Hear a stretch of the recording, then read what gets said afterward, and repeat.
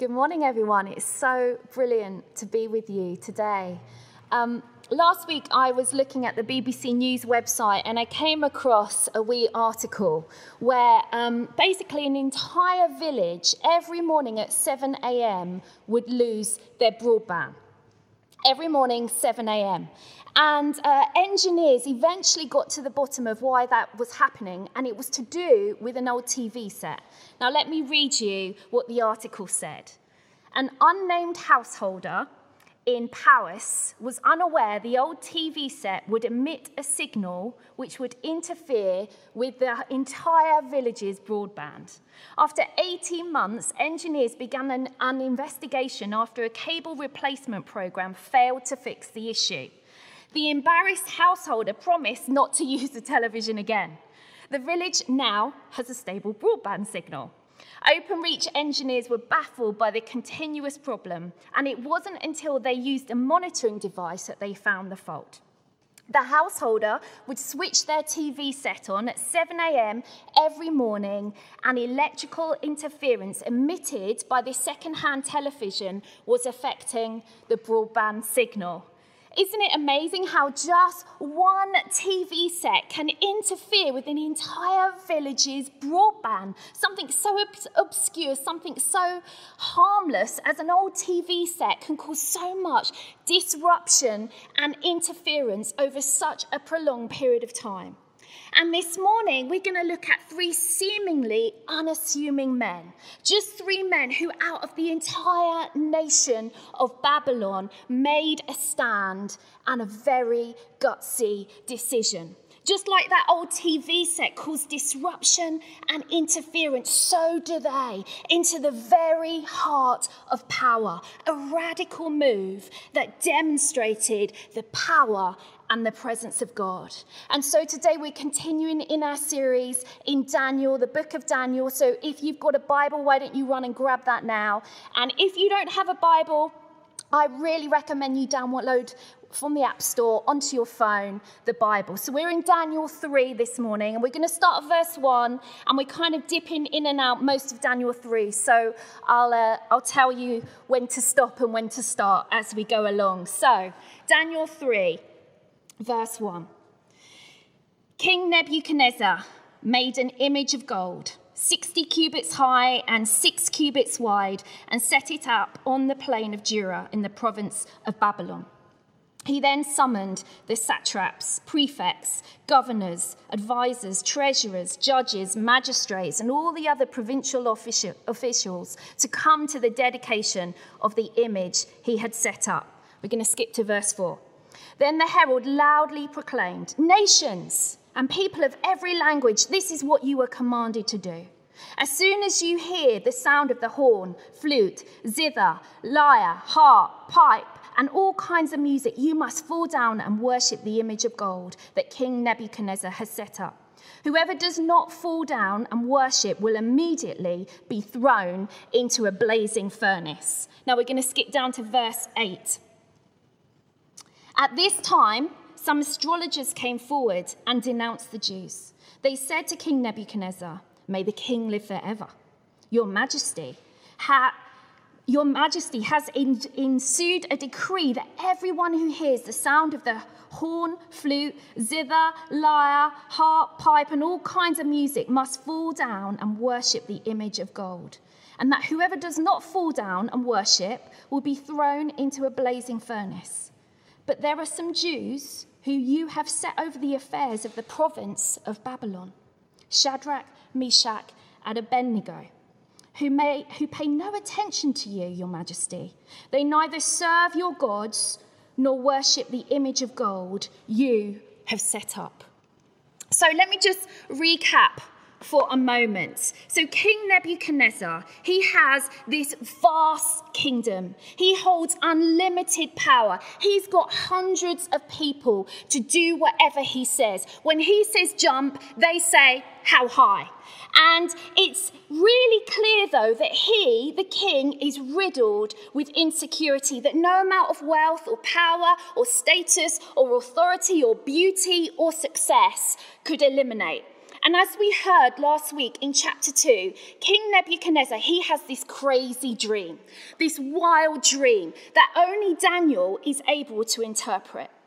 And Daniel, he told the king that the gold head that he saw in his dream was King Nebuchadnezzar, and it represented power and strength. But his powerful kingdom, Daniel told him, stood on a feet of clay. And all that he had built was destined to be broken and to turn into dust.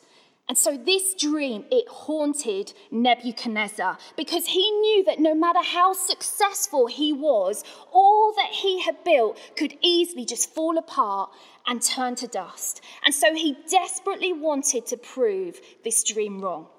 And so he set out, as we've just read, to build this massive gold statue. It was 90 feet tall. And the consequence for refusing to bow down and to worship this gold image of the king is to be thrown into the fiery furnace. You see, if Nebuchadnezzar can't earn respect, then he's going to jolly well decree respect. Now, Nebuchadnezzar, he ruled over Babylon. Babylon is a city far from God, where every possible effort has been made to forget God and to embrace this Babylonian pagan culture. I wonder if that sounds familiar to anyone. Babylon was a tough place to be if you wanted to be countercultural. To maintain a vibrant faith in God despite living and working in a very ungodly culture. Yet today we are about to come face to face with 3 godly, gutsy men who show us that there is another way to live in Babylon. There's an alternative way to live. And so the question that we are going to ask ourselves this morning is, what does it take to live uncompromisingly for God whilst we're in Babylon, whilst living in Babylon? So point number 1, when in Babylon, remember whose attention and whose affection you seek. Let's continue with our story. We're going to read from verse 13. Furious with rage, Nebuchadnezzar summoned Shadrach, Meshach, and Abednego. So these men were brought before the king, and Nebuchadnezzar said to them, "Is it true, Shadrach, Meshach, and Abednego, that you do not serve my gods or worship the image of gold I have set up? Now when you hear the sound of the horn, flute, zither, lyre, harp, pipe, and all kinds of music, if you are ready to fall down and worship the image I made, very good. But if you do not worship it, you will be thrown immediately into a blazing furnace. Then what God will be able to rescue you from my hand?" Shadrach, Meshach, and Abednego replied to him, "King Nebuchadnezzar, we do not need to defend ourselves before you in this matter." Wow. I love that. That's such a powerful moment, isn't it? These 3 men have been brought before this absolutely furious, raging king. There they stand before the whole nation. There they stand before other Hebrews, maybe friends of theirs, who've actually made the decision, I will bow down. I will worship this gold idol. There they stand before the land's greatest powers. And as we hear, they've been given one more chance by Nebuchadnezzar to change, to compromise, to conform, to bow down and worship. And yet their response is unwavering. Their attention and their affection was fixed on the one they know, on the one they love, on the one they serve, on the one they trust. And so they go on and they say this, verse 17. If we're thrown into the blazing furnace, the God we serve is able to deliver us from it. He will deliver us from your majesty's hand. But even if he does not, we want you to know, your majesty, that we will not serve your gods or worship the image of gold you have set up. For all 3 of these men, I think they were able to make this unbelievable stand, not because they were superhuman, not because they weren't scared, but because they had spent many years committed to living faithfully to God in their ordinary life. They had cultivated a life of obedience in the hidden place.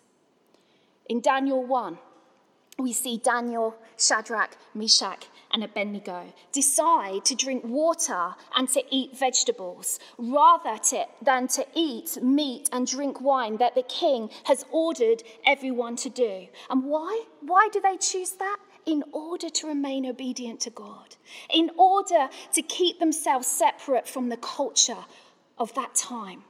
You see, they made decisions that honoured God above themselves, above the pressures of the cultural climate. They chose to be different. They chose to be set apart. They chose to be faithful to the call of God on an everyday basis, on a regular basis. You see, church, a faith that stays standing is a faith that is rooted in God.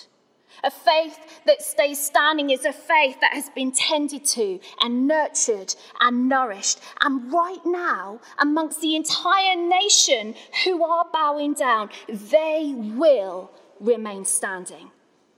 Because these three men, they have strengthened themselves in the Lord. They're strong in their Lord. They choose not to look to the culture or to people or to things to bring their security. Instead, they put their trust in God, as was their habit. And because of that, it meant that their faith could stand even in this most horrendous and most difficult time. You see, to be distinct and set apart is the call of God on our lives, even when we don't want to.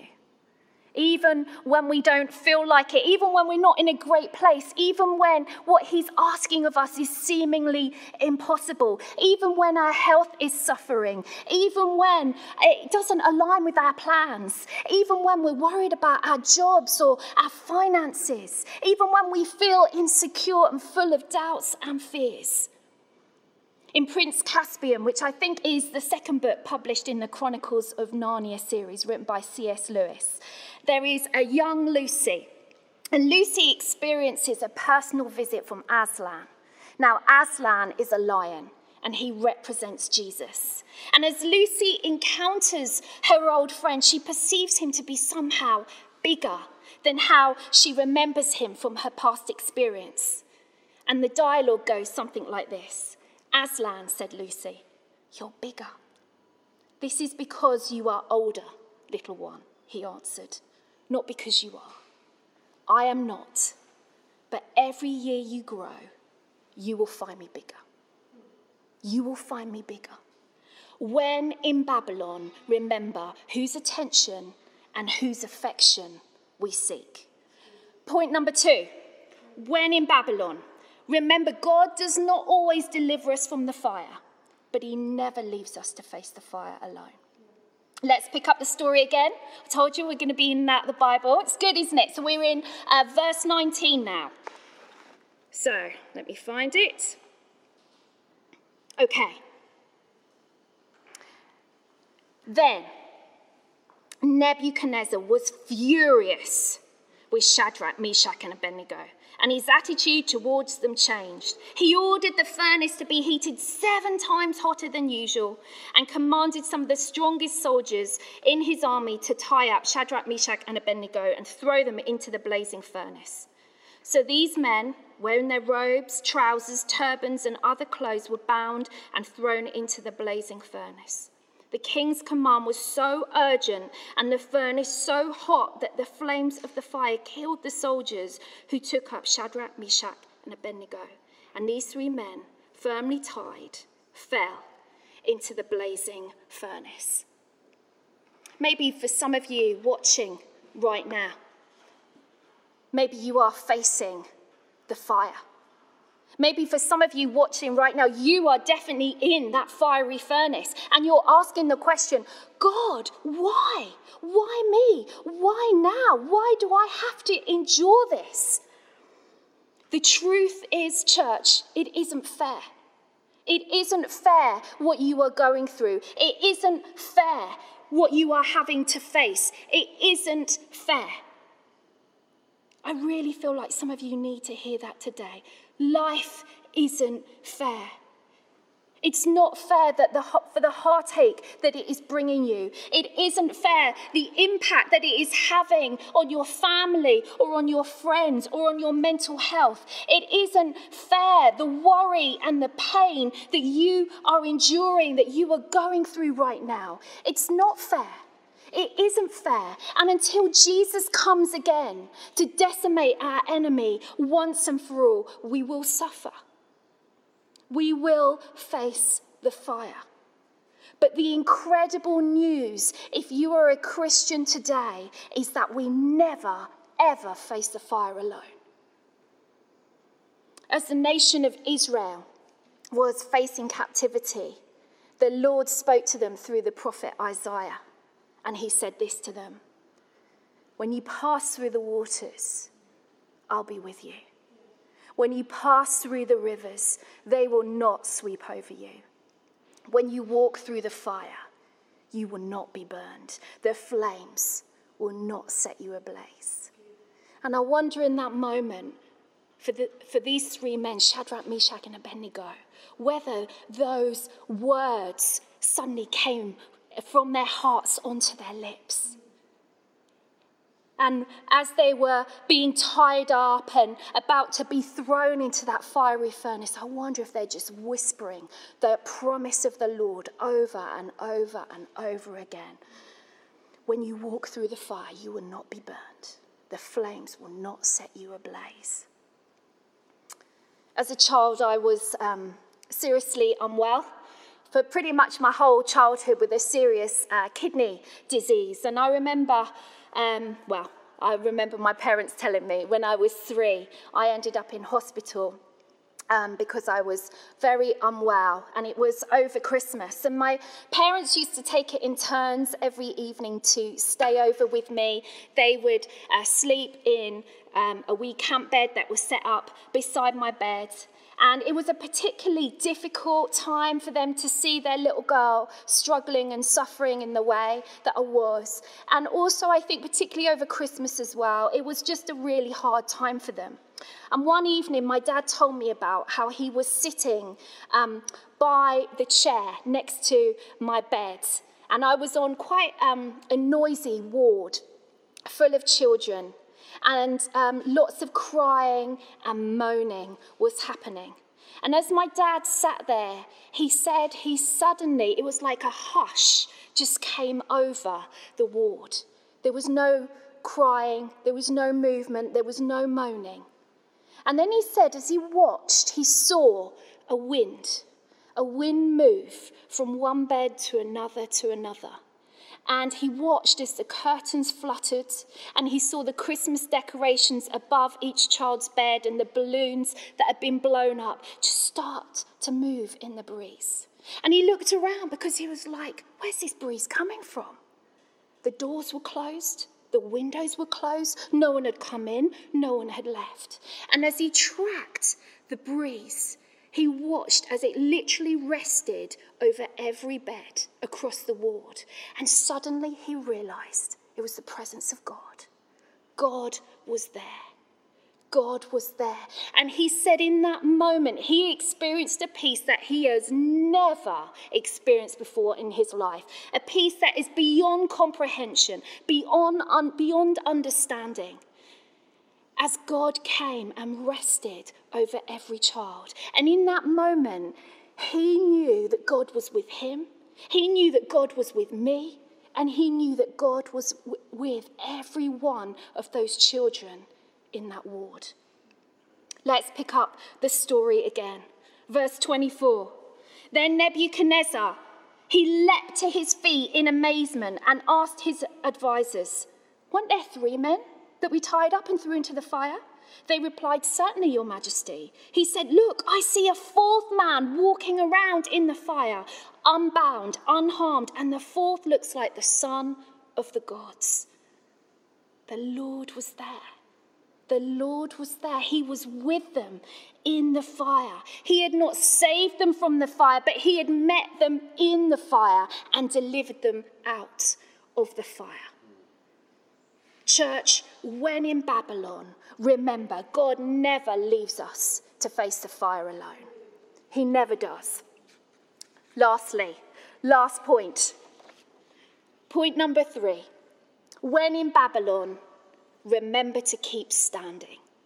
Keep standing. God's passion and his desire is to see the whole of the nations reach with the good news of Jesus Christ. You know, the Great Commission is all about sending God's people to every nation, every tribe, every tongue. And yet sometimes God sends the nations to us. And this is what we see here is happening with Shadrach, Meshach, and Abednego. Remember the crowds? Remember them in verse 4? We read this. Then the herald loudly proclaimed, nations and people of every language. Remember all the powers of the governments and the judges and the magistrates and the advisors in verse 2 who were all there? They all witnessed, didn't they, firsthand, King Nebuchadnezzar say to our 3 men, Shadrach, Meshach, and Abednego, verse 15, then what God will be able to rescue you from my hand? Well, now they can see.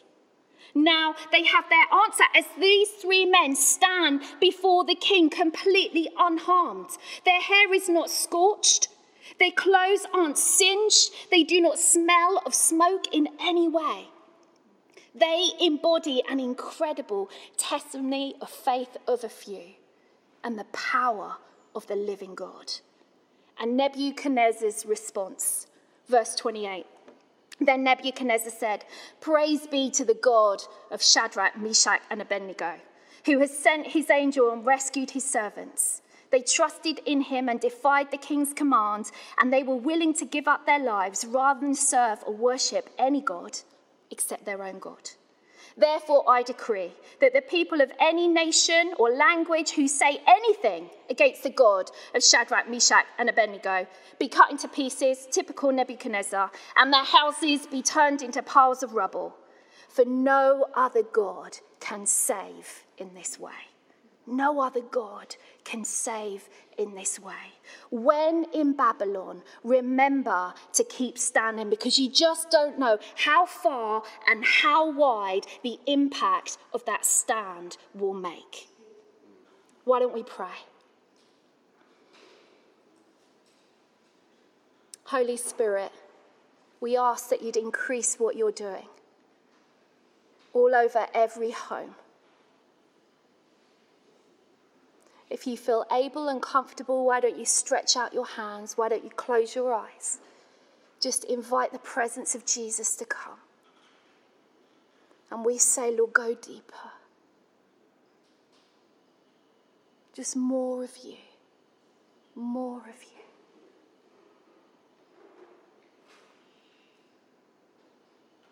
Come into those places of pain. Come into those places of anxiety. Come into those deep, deep moans and groans in our very being. Come, Spirit of God.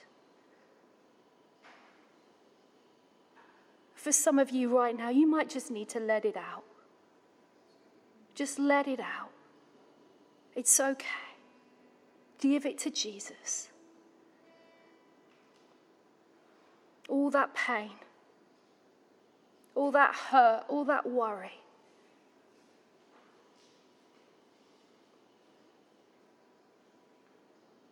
Come with your healing, Jesus. And for some of us this morning, we just pray, Father, would you come and would you embolden us with your courage and with your strength? Fill every nook and cranny, from the top of our head to the tips of our toes, with your courage,